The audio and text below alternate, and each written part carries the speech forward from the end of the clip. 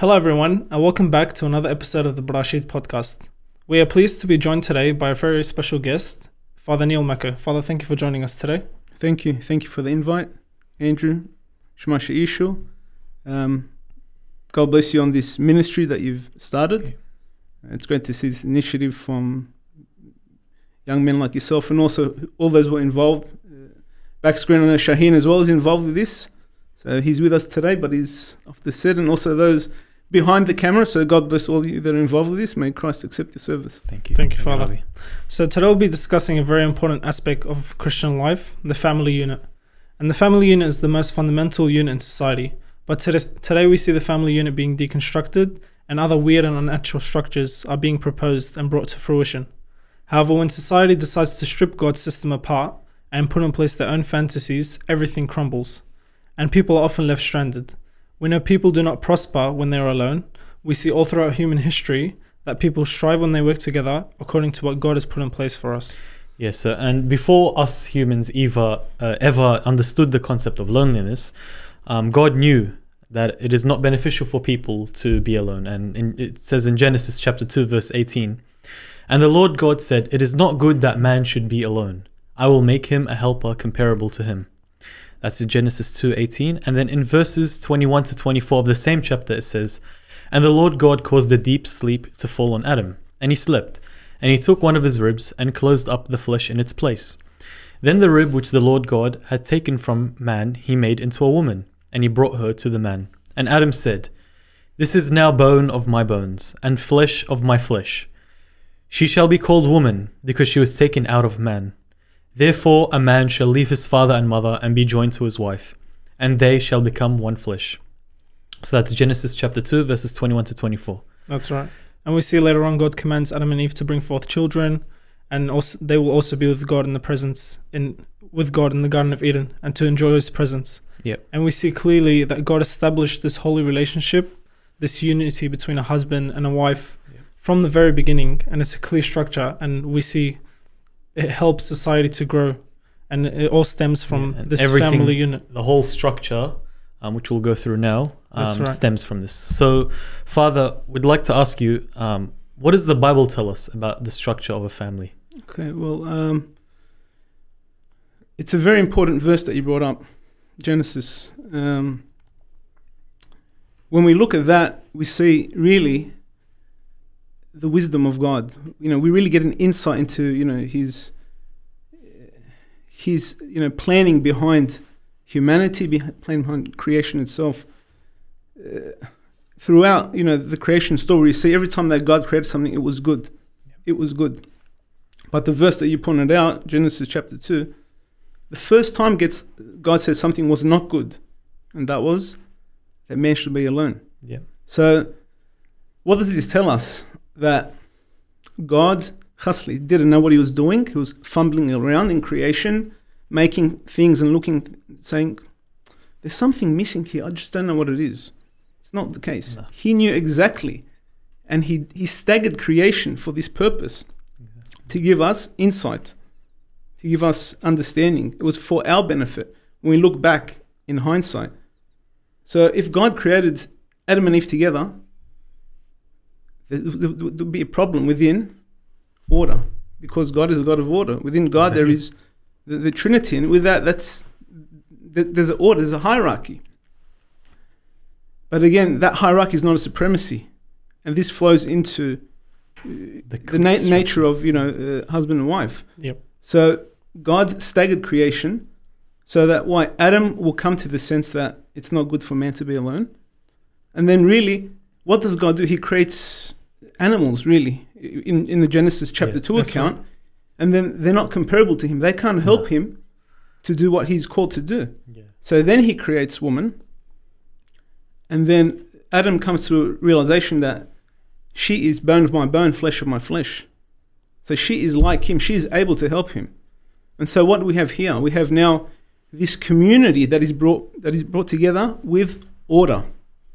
Adam and then Eve. Yep. Okay? So this community, how does it function? Adam being now the head, he was the older one created beforehand. God gave him direct instruction of what he is to do. look after my garden. Don't eat from this tree. Eat from any other tree. And so when the woman is brought in and she realized that there's a person standing there, he has named me, he has called me, and he's telling me about all things I don't know about yet. So she realized he knows something that she doesn't. Exactly. Okay? So there's this order now that God has established. Adam realized that although he is before her, he's not better than her. Yep. So this hierarchy is not supremacy. And I think we'll speak about this. Yes, later. I think we can compare it to like a company. So in a company, in the hierarchy of a company, you don't see two chief financial officers or two CEOs. But if you take one member from that hierarchy away, the company can't survive. If you take the financial advisor of the company, how is the company going to manage its finances? Doesn't mean just because someone is a CEO, someone's a financial officer, that someone's more important than the other. But it's just different roles that there is. And with God's structure, the beauty of God's structure, he gives emphasis or importance to everyone, but it's the way that they're structured that they're given different roles. And I believe we will go through that. Yeah, just with that, it's a divine model. It's a divine pattern. That's right. Exactly. Patterned on himself. Because as we said, God is he's an eternal community and eternal fellowship within the Trinity, Father, Son, and Holy Spirit. Exactly. So when we look at this, we see that Christ, he mentions, I've come to do the will of my Father. Okay? Does that mean that Christ is less than the Father? Because he is being obedient, he's doing things that, he's doing the will of his Father. Yeah. And then later we see that when Christ speaks about the Spirit, in the Gospel of John, he says, the Holy Spirit will come, he won't speak about himself, he'll speak about me. He'll reveal things to you about me. Okay, so again, we see how the Holy Spirit is now working in a way where it's not, it's being, again, let's say, obedient to the things that Christ is teaching, but it's not taking away. No. So we confess Father, Son, and Holy Spirit, they're all God. Not one is less, okay? Exactly. One is not less than the other, but because there is an order, it's not a supremacy, there's a hierarchy, and that, again, that divine model pattern is what he has actually placed in creation. Exactly. That's right. He's given us the best, which is him. Yeah. And the beauty of what Father Neil said, where he said, and this is not good, he called everything else good, but he said this is not good. And that point of emphasis that God makes, that this is not good, is not, as Father Neil said, he said, it's not, saying that, oh, God was changing his mind or anything. No. But that point of emphasis that he puts on the relationship between a husband and a wife. And we see that this is something that's core. Like, we see other things that God, he's revealed through his prophets, or he's revealed through Jesus Christ, his son. Like when he sent down the 10 Commandments through Moses. But this, he himself, mentions it himself. So this just puts that emphasis, that point of importance to such a holy and, relationship, because it comes from God, as in he did it himself. He didn't send anyone to explain it. Yep. He didn't do it through a prophet. He himself put it and mentioned it. And from that point of time, or that event that occurred, we see that it all stems down, and St. Paul talks about it. And right back to the family unit. Exactly. That's right. And just like Father said, there is a hierarchy even within the family unit. And many people, like you kept saying it's not a supremacy, and we have to take that into consideration, because just because someone is a leader, or just because someone is in charge, that doesn't make them better than anybody else. And I think from that, it helps us to interpret what St. Paul later writes in Ephesians 5, where he says, "For the husband is the head of the wife, as also Christ is the head of the church, and he is the savior of the body. Therefore, just as the church is subject to Christ, so let the wives be to their own husbands in everything. Husbands, love your wives, just as Christ also loved the church and gave himself for her, that he might sanctify and cleanse her with the washing of water by the word, that he might present her to himself a glorious church, not having spot or wrinkle or any such thing, but that she should be holy and without blemish. So husbands ought to love their wives as their own bodies. He who loves his wife loves himself. For no one ever hated his own flesh, but nourishes and cherishes it, just as the Lord does the church. For we are members of his body, of his flesh, and of his bones." We see he puts the husband as the head, but he also shows the great sacrifice that a man has to give for his wife. That's right. And Father, what can you tell us about that? How is that important in a man's life or in a family's life to have that sacrifice? Okay. Well, look, this is something that we address in our marriage counseling, because these are the things that we talk about. Yeah. We take this St. Paul, how he has really unveiled marriage for what it should be, that relationship between God and us. Yep. Okay, and he places on men's shoulders the great accountability, responsibility. Like, husbands, love your wives.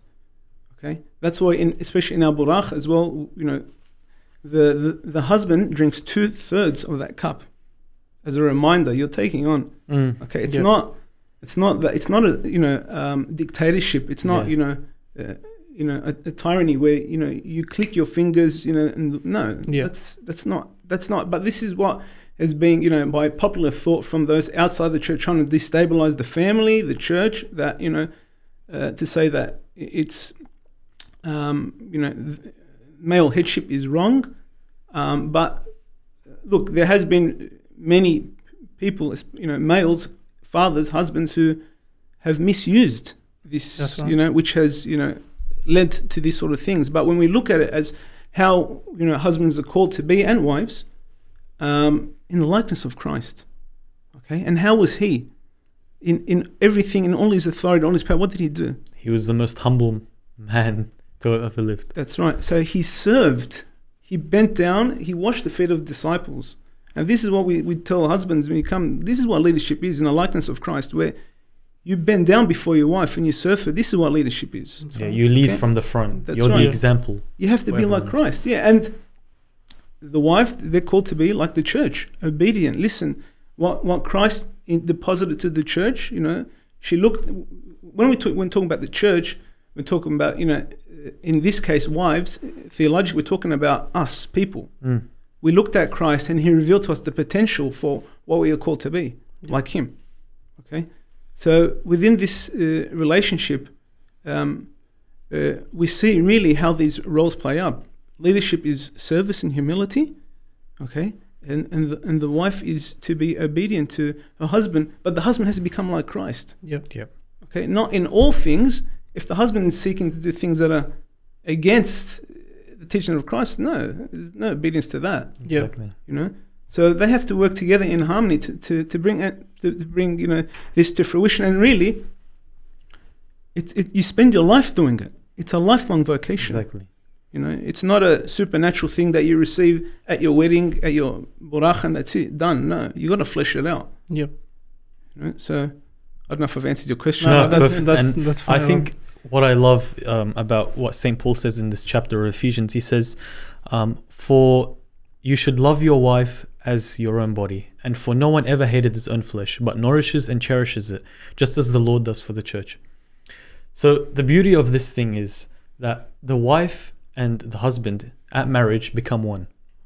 And when they become one, it means that you can't live without the other half.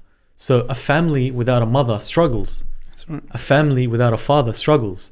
Because if there's a father but no mother, then who's gonna, that have that characteristic, that nourishing characteristic that only a mother possesses?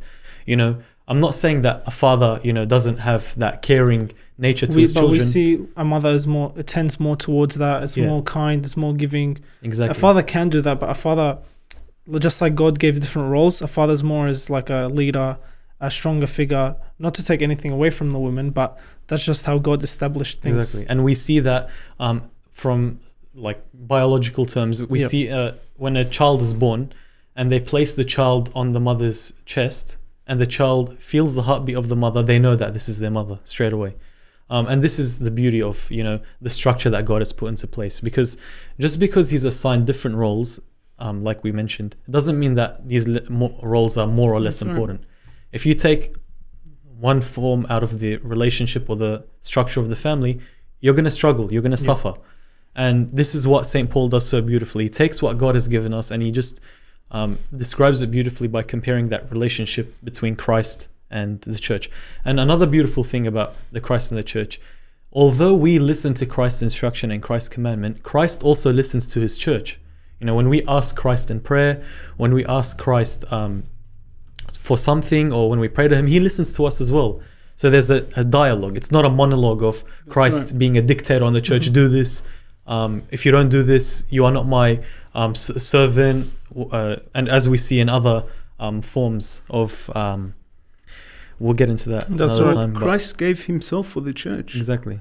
You know, that's the promise, his body. He laid down his life. That's why husband love your wife like Christ loved the church and gave himself for her. You know, Yeah. that's the thing. So, and it's a big calling for, you know, to love, you know, husbands love their wives like Christ, love the church, and for wives to be obedient to the husbands as the church is. That's why I say it's a lifelong mission and vocation that couples have to really appreciate and strive for. Exactly. Yep. I think just one final thing to end this part off is they have God's law as their authority above all of them, and that's what they have to live their lives according to. Not it's meant to be like this, or society decides this, but what God established and the way they should bring forth children and the way they should live their lives is all written in God's law and God's word, and that's for them to follow. I think that then brings us further. How are the dad, the father, and the mother instructed to raise their children by God, or what does the church teach? If you could tell us a bit about that. Well, you know, it's St. Paul again. I think it's in the next chapter of Ephesians. Talks about, you know, how they are to raise their children. You know, in the sight of the Lord, do not anger them. Do not, you know, do not bring them up in a way, you know, that's going to dislodge them or disdain them. But really, it's to bring them up in a nurturing environment where, you know, parents, you can say that, you know, I think it's St. John Chrysostom who talks about it, but parents become parents in two ways. First, it's the biological, natural, but second is the spiritual. You know, so you become parents by nature, and you become parents by nurture.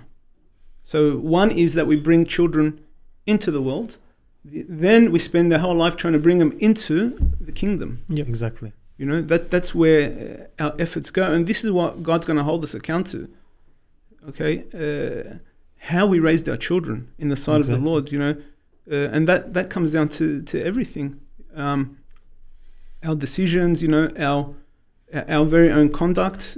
So it requires a lot from ourselves, that we have to always be engaged and venturing into our own, you know, personal, you know, devotion towards, you know, Christ and God and the church and how we walk, because we're our, you know, parents are the greatest teachers. Exactly. You know, because the children always see, they're all with you all the time. And they are the greatest teachers to their children, because they have the greatest master above them, which teaches them all things, and that is Christ Jesus. That's right. And what people don't realize nowadays is just how in-depth the Bible is about that in-depth the Bible goes into how to raise your kids. I mean, it's almost like a manual. You know, if you do pay attention, there's no single question that you can't ask and then say, oh, I can't get that answer. And even if you can't find it yourself, like you said, if there's marriage counseling where the priest is there and you ask them questions and they'll pull up everything, and it's all from scripture. You know, the thing is, the sad thing is now, people ask, okay, who's God to determine how I'm going to build my family? Who's God to determine how I'm going to structure my family? But then you see that not only is the word of God pointing to a family structure like this, but also biological, scientific facts point to a structure of a family like this. If you don't have a father and a mother, how can a father and a father build a family? Or a mother and a mother build a family? That's right. You can't. It's scientifically not possible, and it's completely contrary to scripture. So we see that it's everything that God has built revolves around this structure of humanity, and humanity being fruitful for one purpose, so that the transmission of the knowledge of God and His scripture passes down through the father and the mother to their children and their children and their children. So it passes down, just like we've seen in the genealogy of certain people, where the knowledge is passed down from a father to his children to his children. So if we don't have this structure, how is the next generation going to know about God and what He teaches us? How is the next generation going to live with these ethics, these morals that come from God? Because God is the ultimate lawgiver.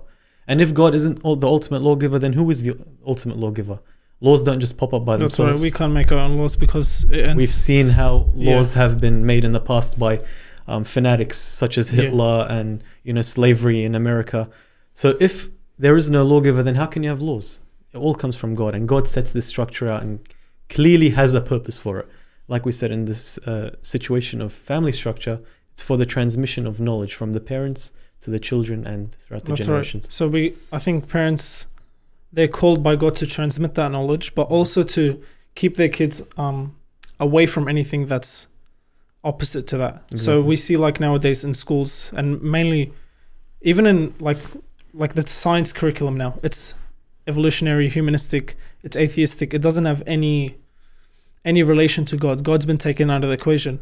I think before, even in public schools in Australia, they used to start the day with the Lord's Prayer, and that's completely taken away. So I think parents have to know about what's going on in this world, like what their children are being exposed to on social media, all the ideas there, and especially, again, they're all humanistic. Exactly. They don't involve God. So I think many parents think, I shouldn't like Bible bash my kid. I shouldn't shove it down their throat. But Father, what do you think is the like right approach, or the right way, or how can they do it with meekness, with kindness, in an understanding Yeah, I mean, way? it's not. There's no one answer that fits all, but like I said, it's a lifelong thing. Yep. It's that relationship that you cultivate, with your children, your household. There's we can speak about a lot of things. It's a big subject. What's affecting the family? Yeah. The family. There's so many pressures. From you're talking about, from one end, this ideas, these Secularist things that society. are coming in through education. Mhm. But okay, there's always going to be external pressures. That's right. Another one is like if we're talking just in New South Wales, Sydney, the cost of living is very expensive. Yeah. So mum and dad have to work longer, harder, okay, to make ends meet. Okay, and that's just make ends meet, and then throw into the equation as well the materialism things, and you don't want your child to miss out on things, and it puts more pressure, that financial burden. Mum and dad are away longer from the children. Mum has to work. Yep. Again, the model, really the best model, if parents can do it, it's hard. Like if I speak about myself, my own family, my wife and I, we can't. Both of us have to work That's right. to make ends meet. Exactly. But if we could, the ideal situation would be the mums to stay home and to look after the children, raise them up. And again, you got a lot of pressure coming from the outside that devalues this mother staying at home looking after children like it's something beneath working women. No. Yeah. If women want to work and raise children, that's God bless them, do that. But There's nothing in the Bible against it. there's nothing. That's right. Yeah. But if a mother can stay home and look after the children, and the single wage of the husband can support the family, that is really the best model. Yep. Because no one's going to raise their children like the mother. Yeah. Having that structure there, and being there, having that relationship building up from the start, they're really going to implement. They're going to lay those foundations. Those necessary early foundations to build on. So, I think it's just that relationship, having that time. Really, again, in a household, when parents do have time for their children, what is that time like? What is that time like? Is it time together, engaged, or it's like one roof together, but everyone's doing separate things? That's going to have an impact as well. Exactly. That's right. So really coming together, having that time together in all things, face to face dialogue, talking about their day, the faith, many factors.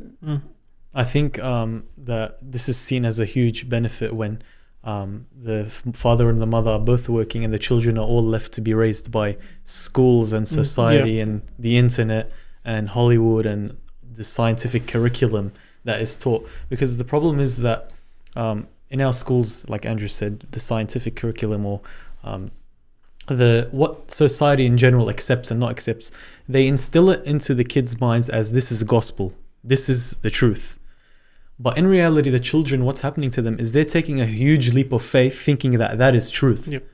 What is being taught to them is so false if they understand it, but it's portrayed in a way that makes it seem like truth so much that they are confident in believing this. So when they do come to the father and mother and they hear something else, they'll be like, hang on, I was taught this in school. So which one's correct? I mean, the way you're putting it sounds like faith, but the way my school put it sounds like facts. But it's actually in reverse. But this is the problem, as you said. And this is eliminated, as you said, by making time. You know, if you make time and discuss and, you know, go through this slowly every day. What did you learn at school today? What did you see on internet today? Tell me about it. What do you think?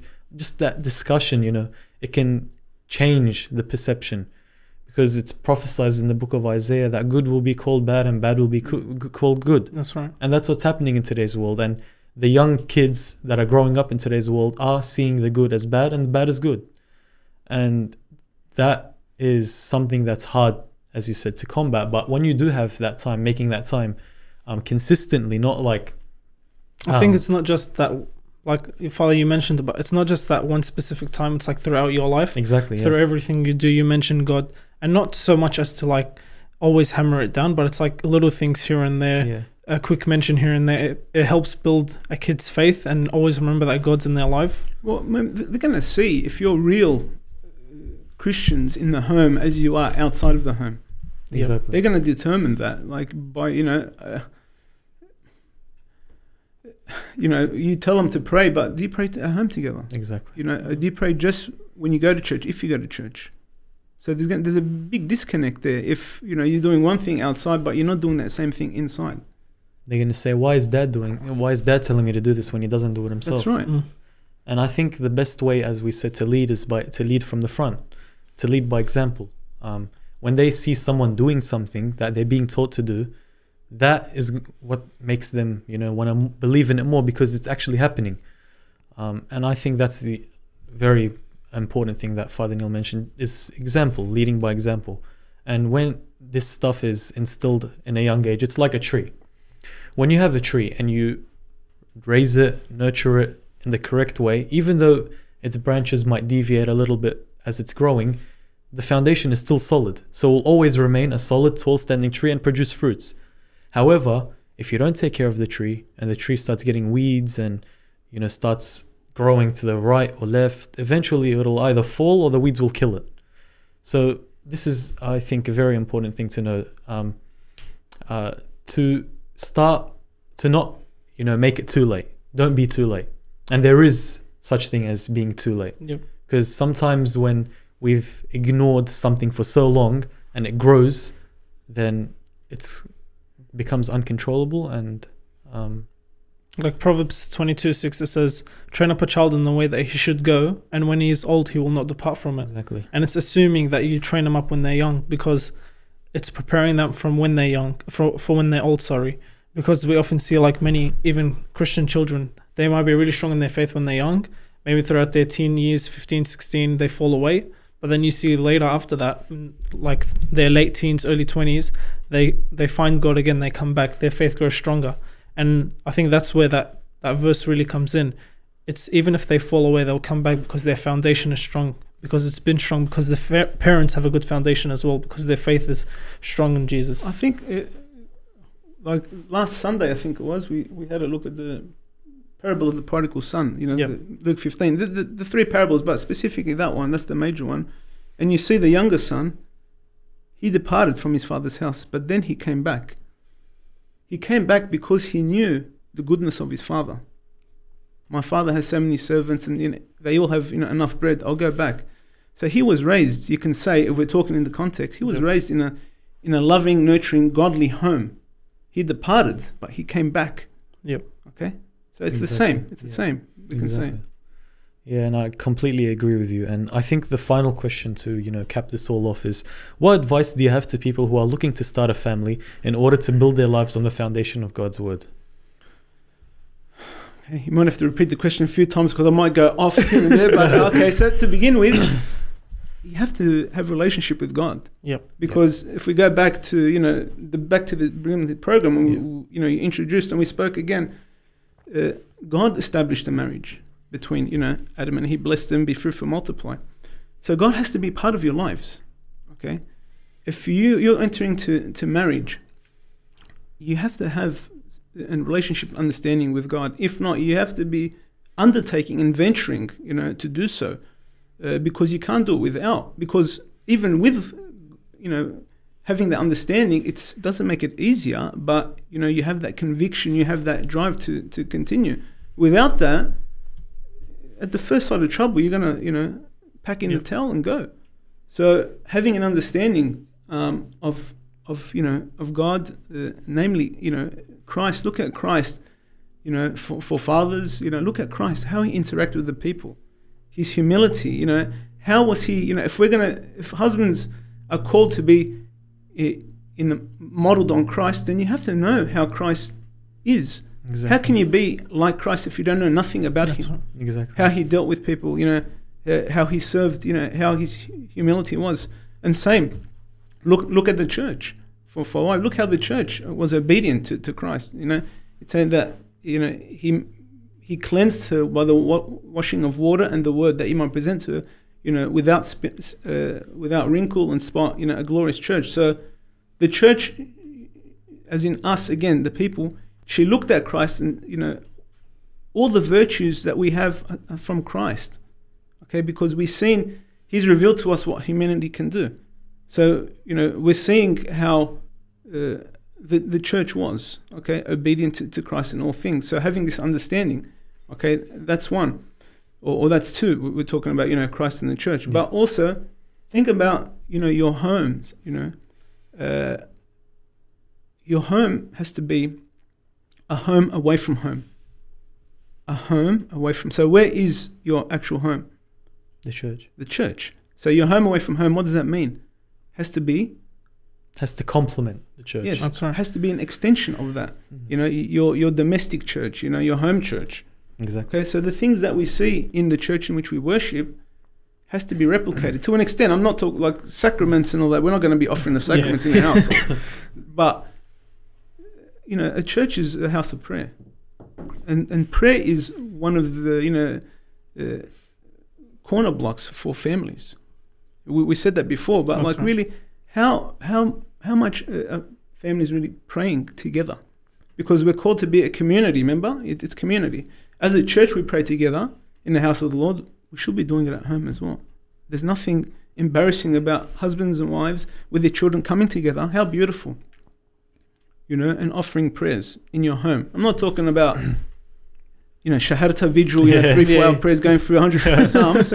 But like, say our Lord's Prayer, maybe a Psalm, and introduce, like you're teaching your children about, Because praying. these little things are what makes a difference in their life in Absolutely. Yeah. So, we talk about having that time together as a family, like dinner time. the future. Okay. We can say devotion time, praying together. Yeah. Okay. And even your recreation, your downtime, Yeah. it's and so we can see these things. So really, it's, we have to share for future husbands and wives entering into marriage. We have to share all of ourselves with each other. It's not just a physical relationship. Okay, it's not just a physical relationship. No. Okay, it has to be our spiritual as well, because we're composite beings. We're both spiritual and physical. We're physical and Yeah. both That's right. So we've got to interact not just on the physical, but on the spiritual as well. As the commandment, love the Lord with all your heart, with all your soul, with all your strength. So with all yourself. So we have to bring all ourselves in our relationship at home with each other. This is, fundamental. Exactly. Okay, because then really it's missing. The balance is out. Yeah. We're not giving everything. Okay. Yeah. But so how beautiful, it is, family, the husband and wife, the children, this family unit is the most intimate community. And so if this is really connected and strong, and it just continues to spread out into the society, into, humanity. And I think if your family, if the families within the church are strong, it strengthens the whole church. Absolutely. This is it's so great to the mission of the church that, households are strong, The church, the world at large will, benefit. Exactly. Yeah. And it's so intimate, as you mentioned, because God himself put it into place. He put the structure, he put what happens, what goes on, how it's meant to be, how are parents meant to treat their children, how are parents meant to teach their children, how the children are meant to obey their parents, respect their parents. And because God specified this relationship so much, that makes it even more beautiful and important than it is. And that's why when society tries to tell us something different, or when society teaches us something different, we shouldn't, change our path or change our way. We should stand firm on the word of God, Exactly. because his way is righteous. And Father, if you have anything else to add on that. Yeah, that's it. Like, information, that we receive transforms us. There's an information transformation. So really what we're feeding to ourselves is going to, there's going to be something that's going to come out the other end. It's going to be what shapes us. What's shaping us? Like you said, popular thought and media, those are outside, or, the word of God, the tradition of the church itself. Exactly. We know that for many things, and especially for, marriage and a family unit, you got to be looking to, to this.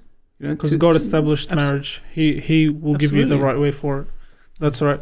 Father, I thank you for coming on again. My pleasure. Thank you for the your invite. words have been very insightful, and I think hopefully very helpful to the viewers and for people looking to start a family. Hopefully we can have you on another time, because you're very, very helpful to us, Father. Thank you again for coming on. And guys, don't forget to like, subscribe, leave us a comment, share us, because it's very important in human life and Christian life especially. Let us know if you have any questions, and thank you for listening.